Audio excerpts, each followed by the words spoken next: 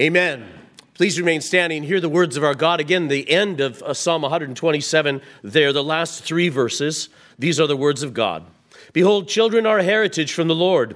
The fruit of the womb is a reward. Like arrows in the hand of a warrior, so are the children of one's youth. Happy is the man who has his quiver full of them. They shall not be ashamed, but shall speak with their enemies in the gate. And then from Ephesians chapter 6, verse 4, and you, fathers, do not provoke your children to wrath, but bring them up in the training and admonition of the Lord. These are the words of God. Let's ask his blessing upon them now. Heavenly Father, let your word have its way with us.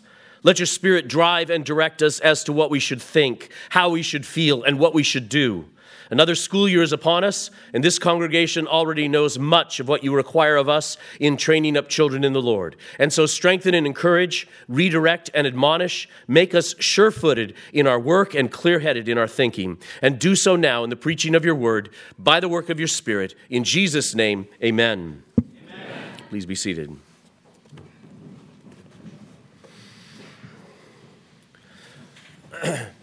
So we are a congregation that has been given a wonderful gift, a denomination with a Spirit-inspired distinctive. You will not find other denominations in mass as we have been blessed to be able to do, preaching to our people, teaching our people from the Word of God, the importance, the responsibility, the opportunity, and the principles of providing a Christian education for our children. That God demands it, that God commands it, and that God promises through it to work in our children, in and through the next generation, building them up. This is a gift that has been given to us. And I want you to remember that as you go into all the work, all of you teachers, all of you homeschoolers, all of you students, parents that will be driving all of this activity for the next several months ahead of you again. What you are doing is the outworking of a gift God has given you. A gift that God has given you. We have set ourselves to understand and obey these verses and to put them into practice through a variety of methods. We believe that the responsibility to educate children falls squarely upon fathers and not in any way upon the civil government. We also believe that education is preparation for cultural and spiritual warfare in and over the world of unbelief. And that's not hyperbole. This is spiritual and cultural warfare that our children are being trained in. Joseph Stalin understood it. Joseph Stalin said, education is a weapon whose effects depend on who holds it in his hands and at whom it is aimed. Stalin knew that in order to build a country according to his worldview, which was atheistic communism, the state had to control how the minds of the next generation were programmed. And so does our statist education system today. The exact same principles they are working from. They must take your children and program them according to their principles. And we must say, not with our kids, you will not. Our goal, therefore, is not simply to instill a Christian worldview, though, that defends the faith. That's not the goal. We certainly are going to instill a Christian worldview in our children and raise up a next generation that is thinking about that. But our goal is what God intends. God intends the church to break down strongholds and take captive every thought against which even the gates of Hades cannot prevail. That is what he is training you children up in. That is what he's trained generations now of through Christian education to do, to go break down the gates of Hades. God has called us to fashion faithful generations of disciples to do that in every aspect of civilization. This is biblical warfare. That is what we are engaged in. We must understand the metaphorical context of the psalm. We must understand the antithesis of the two seeds, the two sides, and the war in which we live. Why is there such a martial theme in the goal of child rearing? Why do we talk about children being like arrows in our hand? Because it's war.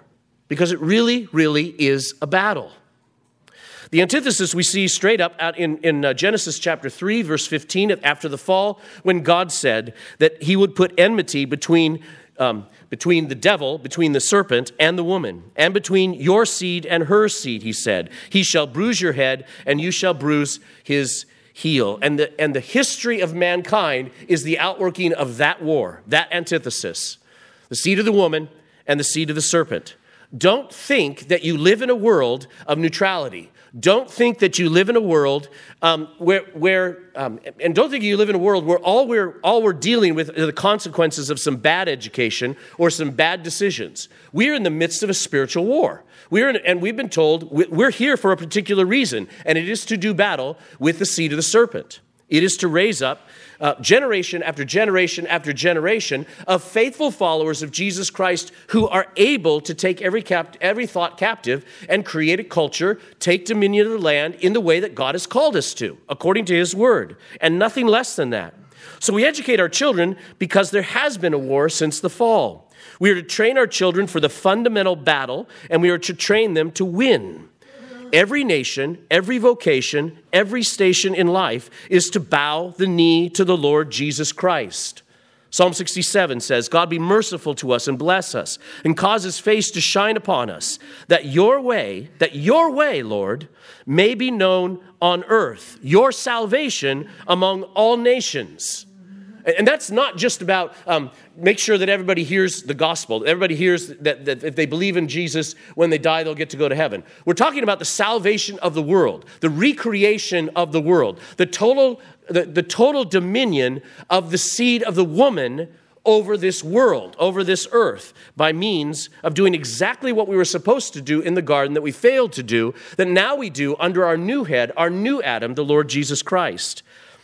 The psalmist goes on to say, let the peoples praise you, O God. Let all the peoples praise you. And we don't just sing that psalm. We don't just read that psalm and kind of think hopeful, lofty thoughts. We sing that psalm, believe what God has said, and then we put into practice what he's given us to do. Philippians 2, in the great hymn that Paul wrote, if I jump into the middle of it, says, therefore God also has highly exalted him, Christ, and given him the name which is above every name, that at the name of Jesus every knee should bow, of those in heaven and of those on earth and of those under the earth, and that every tongue should confess that Jesus Christ is Lord, to the glory of God the Father. The decisive blow in this war was Jesus Christ's death and resurrection. So important to remember. We are not striving for something that we hope we may find victory in one day. We are standing upon the objective victory of Jesus Christ over sin and death and the devil. We are building upon a victory that has been completed in terms of the subject itself. And now we're working that out in the midst of a world that is still full of darkness. So the decisive blow was Christ's death and resurrection, where he defeated the devil. His victory then is the ground of our justification.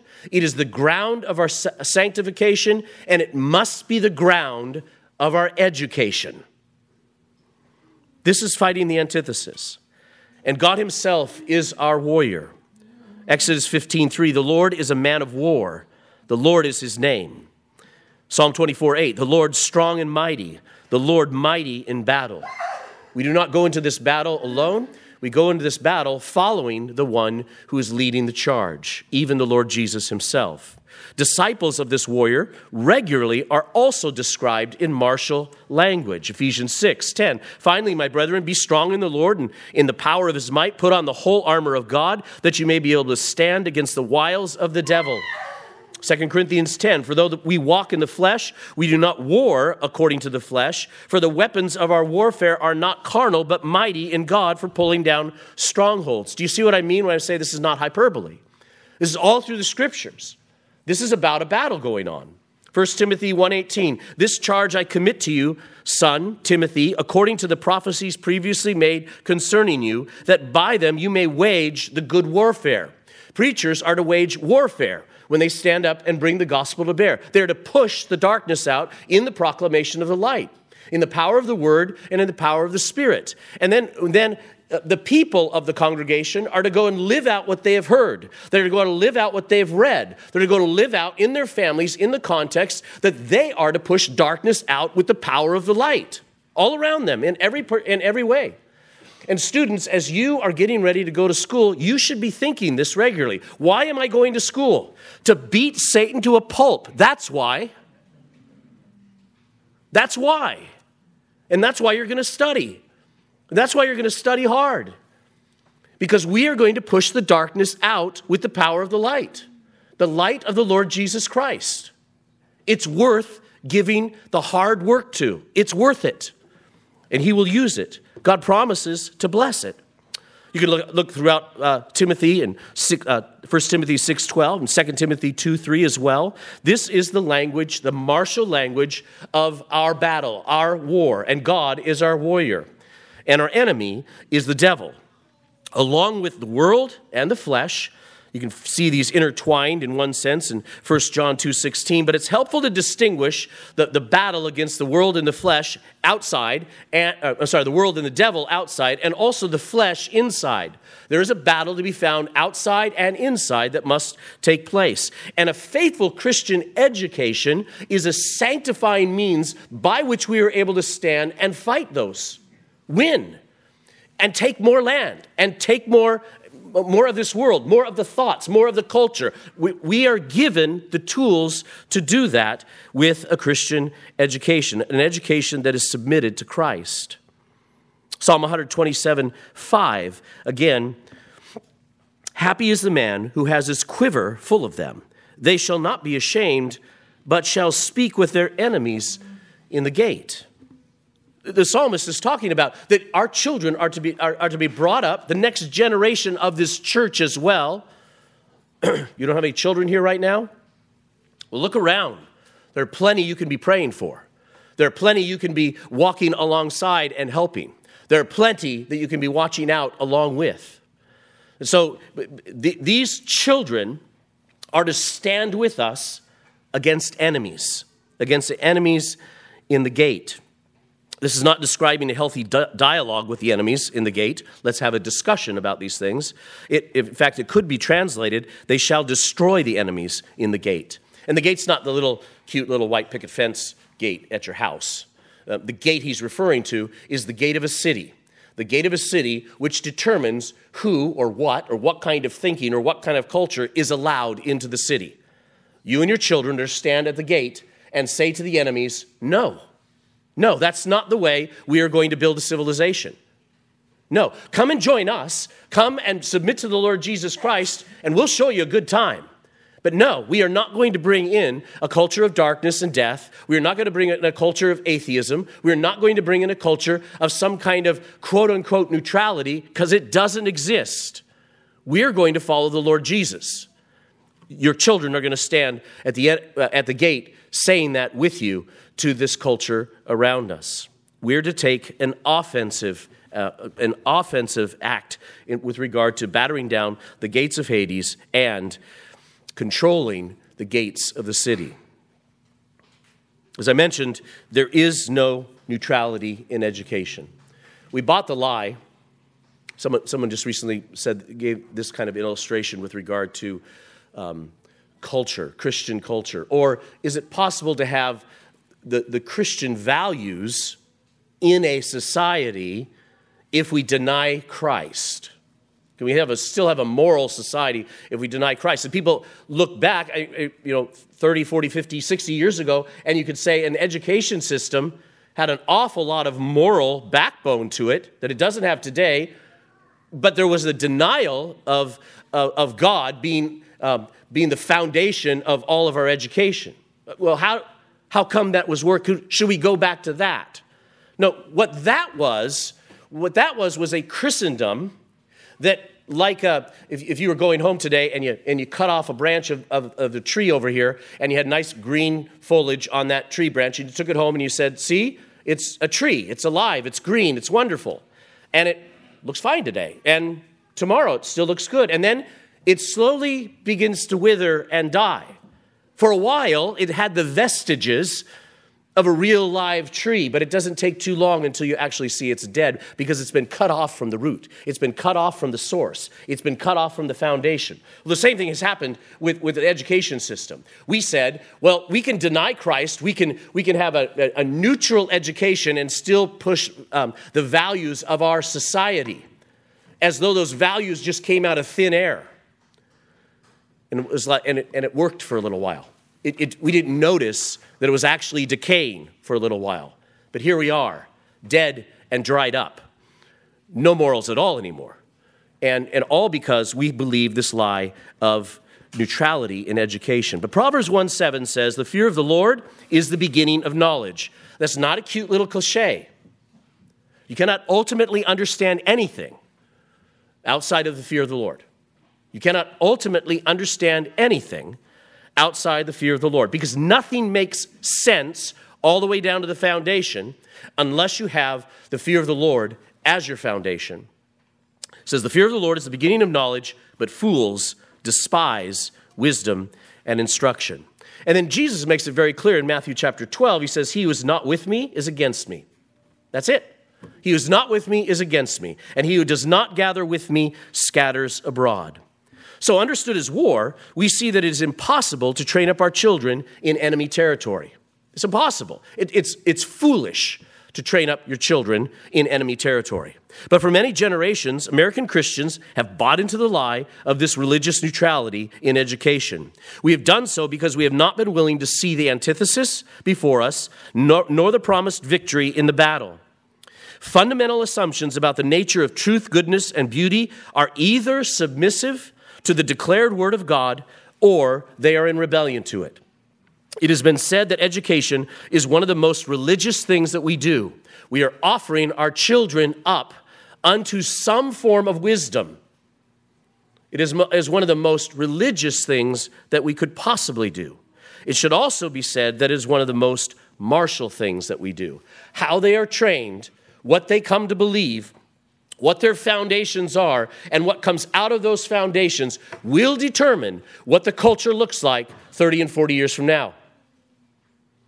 Because they will be the ones leading the culture 30, 40 years from now, or less. And so, ever grateful for the commitment and hard work of this assembly to obey the Lord in this arena, I do not need to sing to the choir. Or maybe I do. We need to hear this.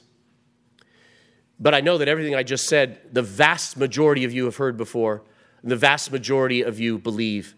The vast majority of you could, in fact, teach to others. You know it. You know it to be true.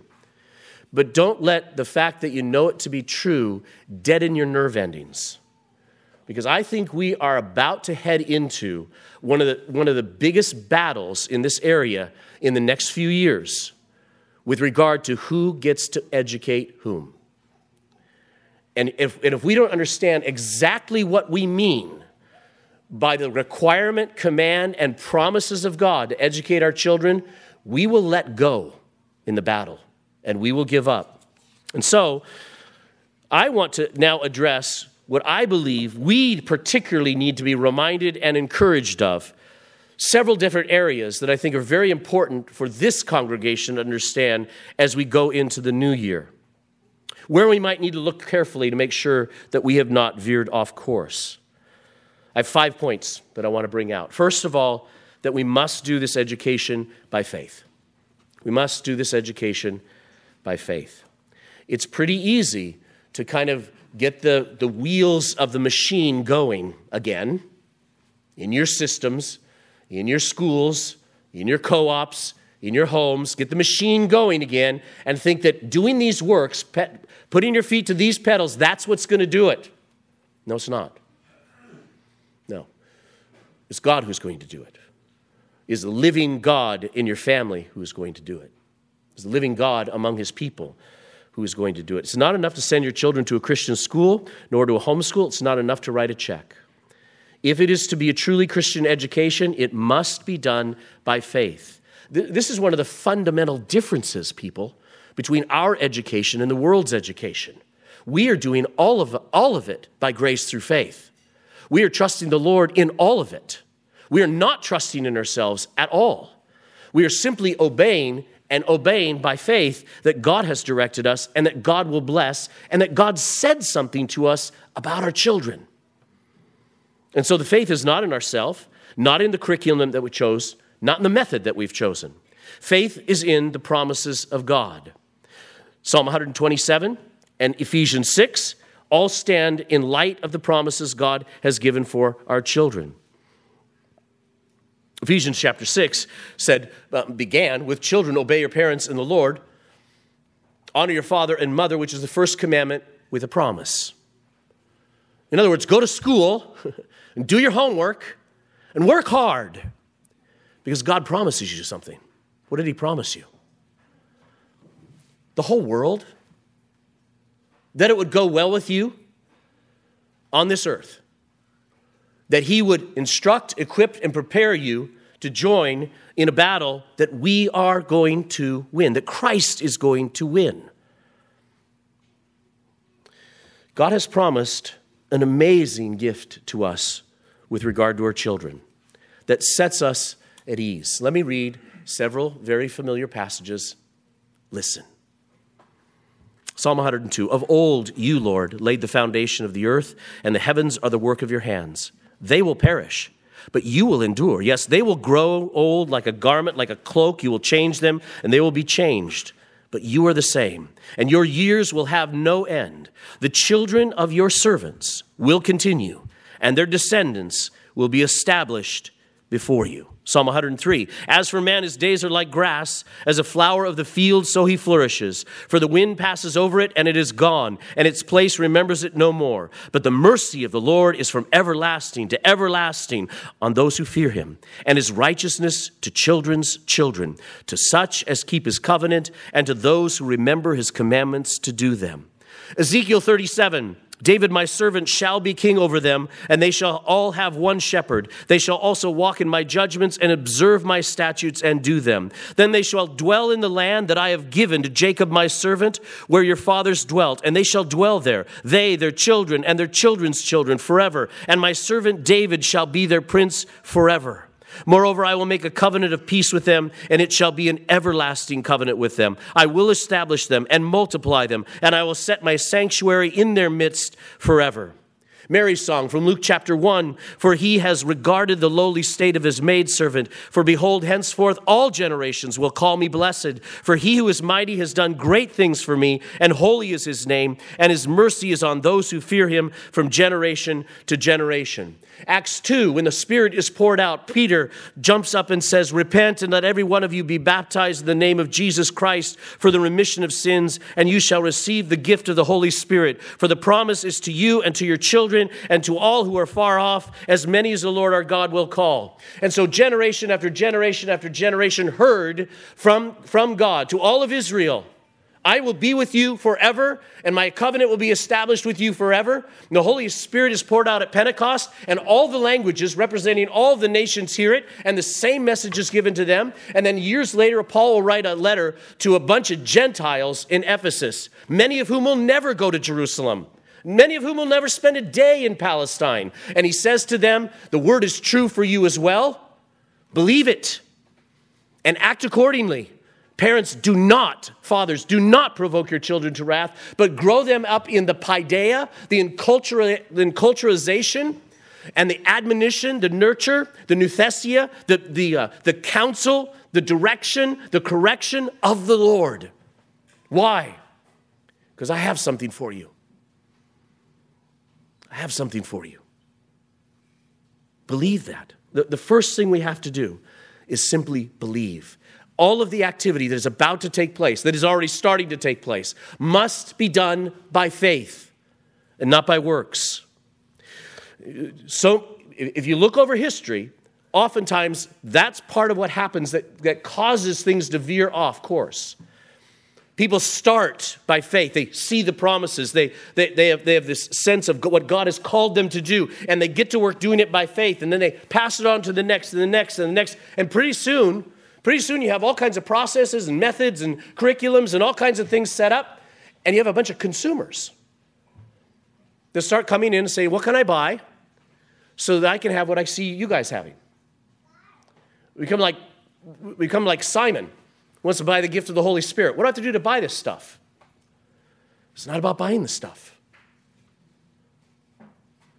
It's about believing God. It's about following him, all in faith. All in faith. So education must be done by faith. The second point I want to make is this. Education is worship. Education is not our Savior. Christ is our Savior. while we are super committed to Christian education, don't make it your idol. Education is not our Savior. Jesus is our Savior. However, if education is an outflow of our faith, then this work is the service of worshiping God. It's not like the only time you worship God is when you gather together in the Lord's Day or when you have your personal devotional time. The word worship in the New Testament is often rendered service. The idea is that worship is work. Worship is rendering yourself before God, like what you will do on a morning during the week when you have to get up and go to school. That's worship. That's worship. Romans 12:1 says, I beseech you, therefore, brethren, by the mercies of God, that you present your bodies a living sacrifice, acceptable to God, which is your reasonable service. Your bodies are to be offered as a living sacrifice. And we are to do so. How do we offer our bodies as a living sacrifice? Paul goes on to say, through the renewing of our minds. He says, do not be conformed to this world, but be transformed by the renewing of your mind, that you may prove what is that good and acceptable and perfect will of God. We are still way too compartmentalized in our thinking. We have this idea that there are subjects that we are to learn, and they are in hermetically sealed boxes. And we don't see how Christ is the one in whom all things consist and cohere. Everything, in previous generations, there were far more people who grew up in what was called a liberal education, in the liberal arts. And the reason that they studied in the liberal arts, the thing that pressed them in that area, was the idea that everything was connected. Everything. All subjects were under the lordship of Christ, a Christian liberal arts education, and all things overlapped. When you learned a subject over here, it made a difference about how you did a subject over there. And so what we have to be very careful about is that we're not trade-oriented in the instruction of our children. Now, everybody should learn a trade. Everybody should learn a number of trades. Everybody should learn hobbies. Everybody should learn different skills. Absolutely. But when it comes to education, it should not be vocational training. It should be the renewing of our minds. It should be learning how we're not to be conformed to the way this world thinks. And we should be thinking about how our minds are to be renewed to think Christ's thoughts after him in every subject and in everything that we come into contact with in this world. And when you have that in your mind, then it's far easier to be working on a math problem and finish it and get it done and also go, God, that's glorious. The way that works. You did that. That is glorious. That is beautiful. And I see how that helps me understand something else over here and something else over there. If you give yourself to that kind of education, I've worked in education for years. One of the things that we have said over and over again is that we want to bestow a love of learning to our children. Well, I can't bestow what you're not trying to work on yourself. What you have to do is you have to believe that the thing you're learning right now, that the thing you're learning is God's. He made it, and he's given it to you to explore. You have to start there. And you have to believe that God is good, his beauty is amazing, his order is precise, and he's got tricks up his sleeve all the time in terms of what he's going to do with that. You have to study that way. You have to study as a worshiper, not as a cog in some machine. Study as a worshiper. Third, we have to remember to play the long game. Galatians 6:9 says, let us not grow weary while doing good, for in due season we shall reap if we do not lose heart. So it's interesting. In that verse, he says, don't grow weary while doing good. So don't grow weary while we're doing this work of building education systems, of teaching, of learning. Don't grow weary. But then he says, because in due season, we shall reap. There it is again, the promise. It will pay off. Your obedience to studying, your obedience to teaching, and especially thinking about it in the long haul, is going to pay off. So we're admonished not to grow weary in doing good. Children, you must give yourselves to the long haul of education, seeing it as a vocation, seeing it as a calling. What do you do for a living, third grader? I go to school. God has called me to it. Vocation is just simply what your calling is, what God has called you to.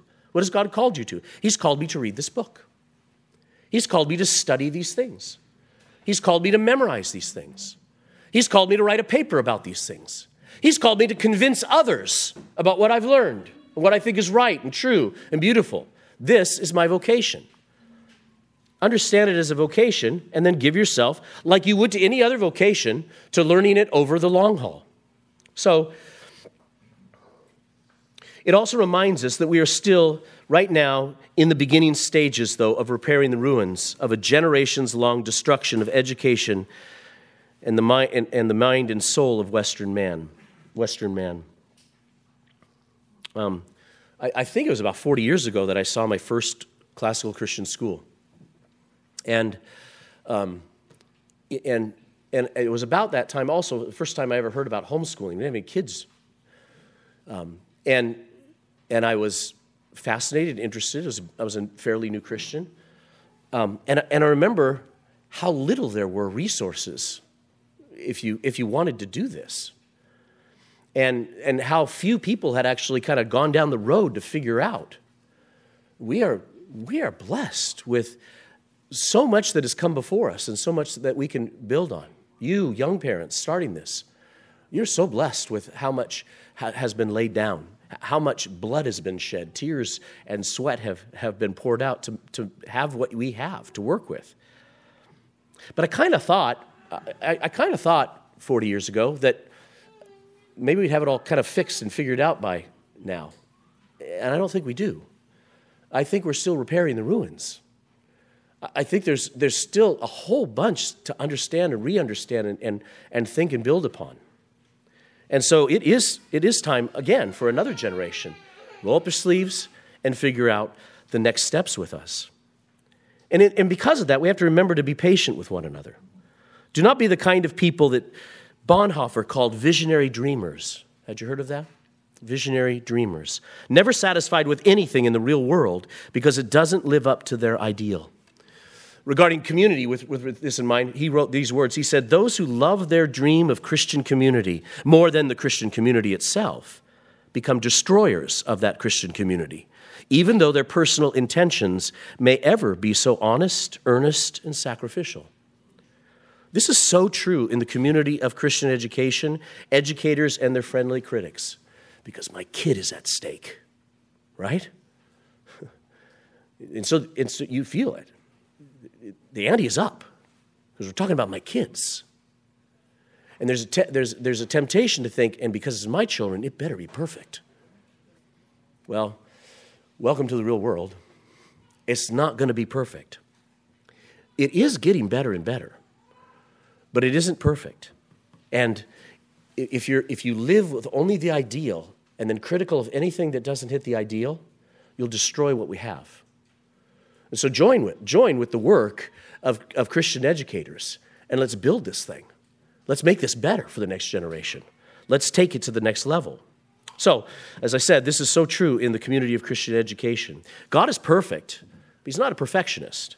He is easily pleased and never satisfied. And so we have our work cut out for us. So education is by faith. Education is worship. We need to play the long game. And then I also want to address the friendly fire, the other friendly fire, not just the fire against the education as is, but fire that often happens between those who choose different methods. Between the homeschoolers and the private day schoolers, for instance. You're passionate about your decision to homeschool. You're passionate about your decision to start or join a Christian co-op or to start or join a Christian day school. Your time and money prove it. You have reasons for choosing one method over another, and you believe your reasons are right. You wouldn't be doing that if you didn't think your reasons were right. So of course you think your reasons are right. You think it's better to do what you're doing than what you're not doing. Otherwise, you're insane. Right? You're doing what you believe is the best thing to be done. Those who, and so, well and good. But do not forget the difference between principles and methods. Those who chose other methods you didn't choose, and I'm speaking to this congregation of Christian education committers. We're already committed to that, okay? So I'm understanding that. We're committed to that. Now, amongst us, you chose a method, and someone else chose another one, and they're not your enemy. They're another battalion on your side. They are the Navy, you are the Army. And again, I got some Navy guys here. That probably didn't help. The rest of you know what I mean. In the fellowship of the church, in the friendships established with families and among children, these are not the places to fight one another or to distance ourselves. In fact, as the congregation in the fellowship in God's community with one another, this is a place to cultivate deep and lasting loyalty, to learn from one another, to encourage one another, to pray for one another, to stand alongside one another. These are your fellow warriors. Brothers and sisters, the Lord hates schisms and cliques. 1 Corinthians 1:11, Paul writes, "For it has been declared to me concerning you, my brethren, by those of Chloe's household, that there are contentions among you. Now I say this, that each of you says, I'm of Paul, or I'm of Apollos, or I'm of Cephas, or I'm of Christ." And he condemns it. He condemns it. The war's out there, not here. The war is out there. Parents and children, this will not come naturally. And it doesn't come naturally because we naturally just develop associations with one another. We're all together in this co-op over here. We're all doing the same curriculum over here. We happen to go to the same school over here. And you develop natural relationships and associations. But be careful. Be careful. You'll tend to think that the other people are a little bit different, a little peculiar. But that's because they are different and peculiar, just like you and your group are. You're just comfortable with that one. And if we're going to succeed here, we have to understand and be committed to the principles and all of the methods, all of the faithful methods. And we need to encourage one another in those faithful methods. And it will require an out of the natural circumstance, out of the natural course of events in your life where you have those associations, to step out and step into someone else's life and someone else's method and someone else's life, build a relationship there as well. Step out and ask how's it going for them. Make a friend outside of your regular circle of friends. Learn how to do that. This is something that God will use, again, to bless and encourage and grow this fellowship, knitting us together in the bond of unity. Finally, I really mean it, I think we need to expect a battle. Part of the reason for strengthening our fellowship and community here is that we should expect a growing battle from out there. Do not grow complacent. The devil and the world hate what we are doing. We remain a seemingly insignificant minority to most of them today. We really are. What did I see? 48 million children are going to public school this year, going to government school this year. We got a couple million, 3 to 4 million homeschool. And I saw something. Like I said, I saw the very beginnings of the ACCS getting started, and there's a couple schools, and there's 100 people, 200, and then they said this year they expect to grow ACCS from 50,000 to 60,000. This just really sounds little. But God is at work, and that's not the only Christian school, not the only education system. But we remain, and that's why the sights aren't set on us yet so much. We remain relatively an insignificant minority, but that is changing. And in our current woke culture, we should expect to be tested on multiple levels by the establishment, tested to conform to their standards. And we should prayerfully prepare to cover, care, and support one another in the days and the years ahead. I think of Rod Dreher's book, Live Not by Lies, and how he warns about just such a need to prepare communities that are protecting one another, that are places of refuge for one another, that are watching out for one another's back. We will need that in the days ahead. So there was a great Reformation 500 plus years ago, but we are in the middle of another Reformation, maybe in the cusp of something wonderful that God is bringing. In warfare, as in all hard work, it is important to rally the troops with a well-defined objective. And here it is. God has given promises to us and to our children, to 1,000 generations. Under those promises, we've been told to go and disciple the nations. But we have been told to do so under the victorious authority of the Lord Jesus Christ. We've not been told to go and make disciples of the nations. We've been told to therefore go, because all authority in heaven and earth has already been granted to Jesus Christ. As we obey our call to disciple our children, we are declaring war upon the gods of false religion and their followers. War has been declared. Someone should write that in lipstick on one of your mirrors while you're getting ready in the morning for school. You're going to war, or you're preparing for war. This is what is going on. We are declaring war upon the gods of false religion and their followers. But as you roll up your sleeves, children and parents, teachers, and this entire congregation, for another year of school, you must see with eyes of faith that the Lord is giving all of this back to us. It is truly the knowledge of the Lord, and the glory of the knowledge will cover the earth as the waters cover the sea. In Isaiah 65, it says, "They shall not labor in vain, nor bring forth children for trouble. For they shall be the descendants of the blessed of the Lord, and their offspring with them."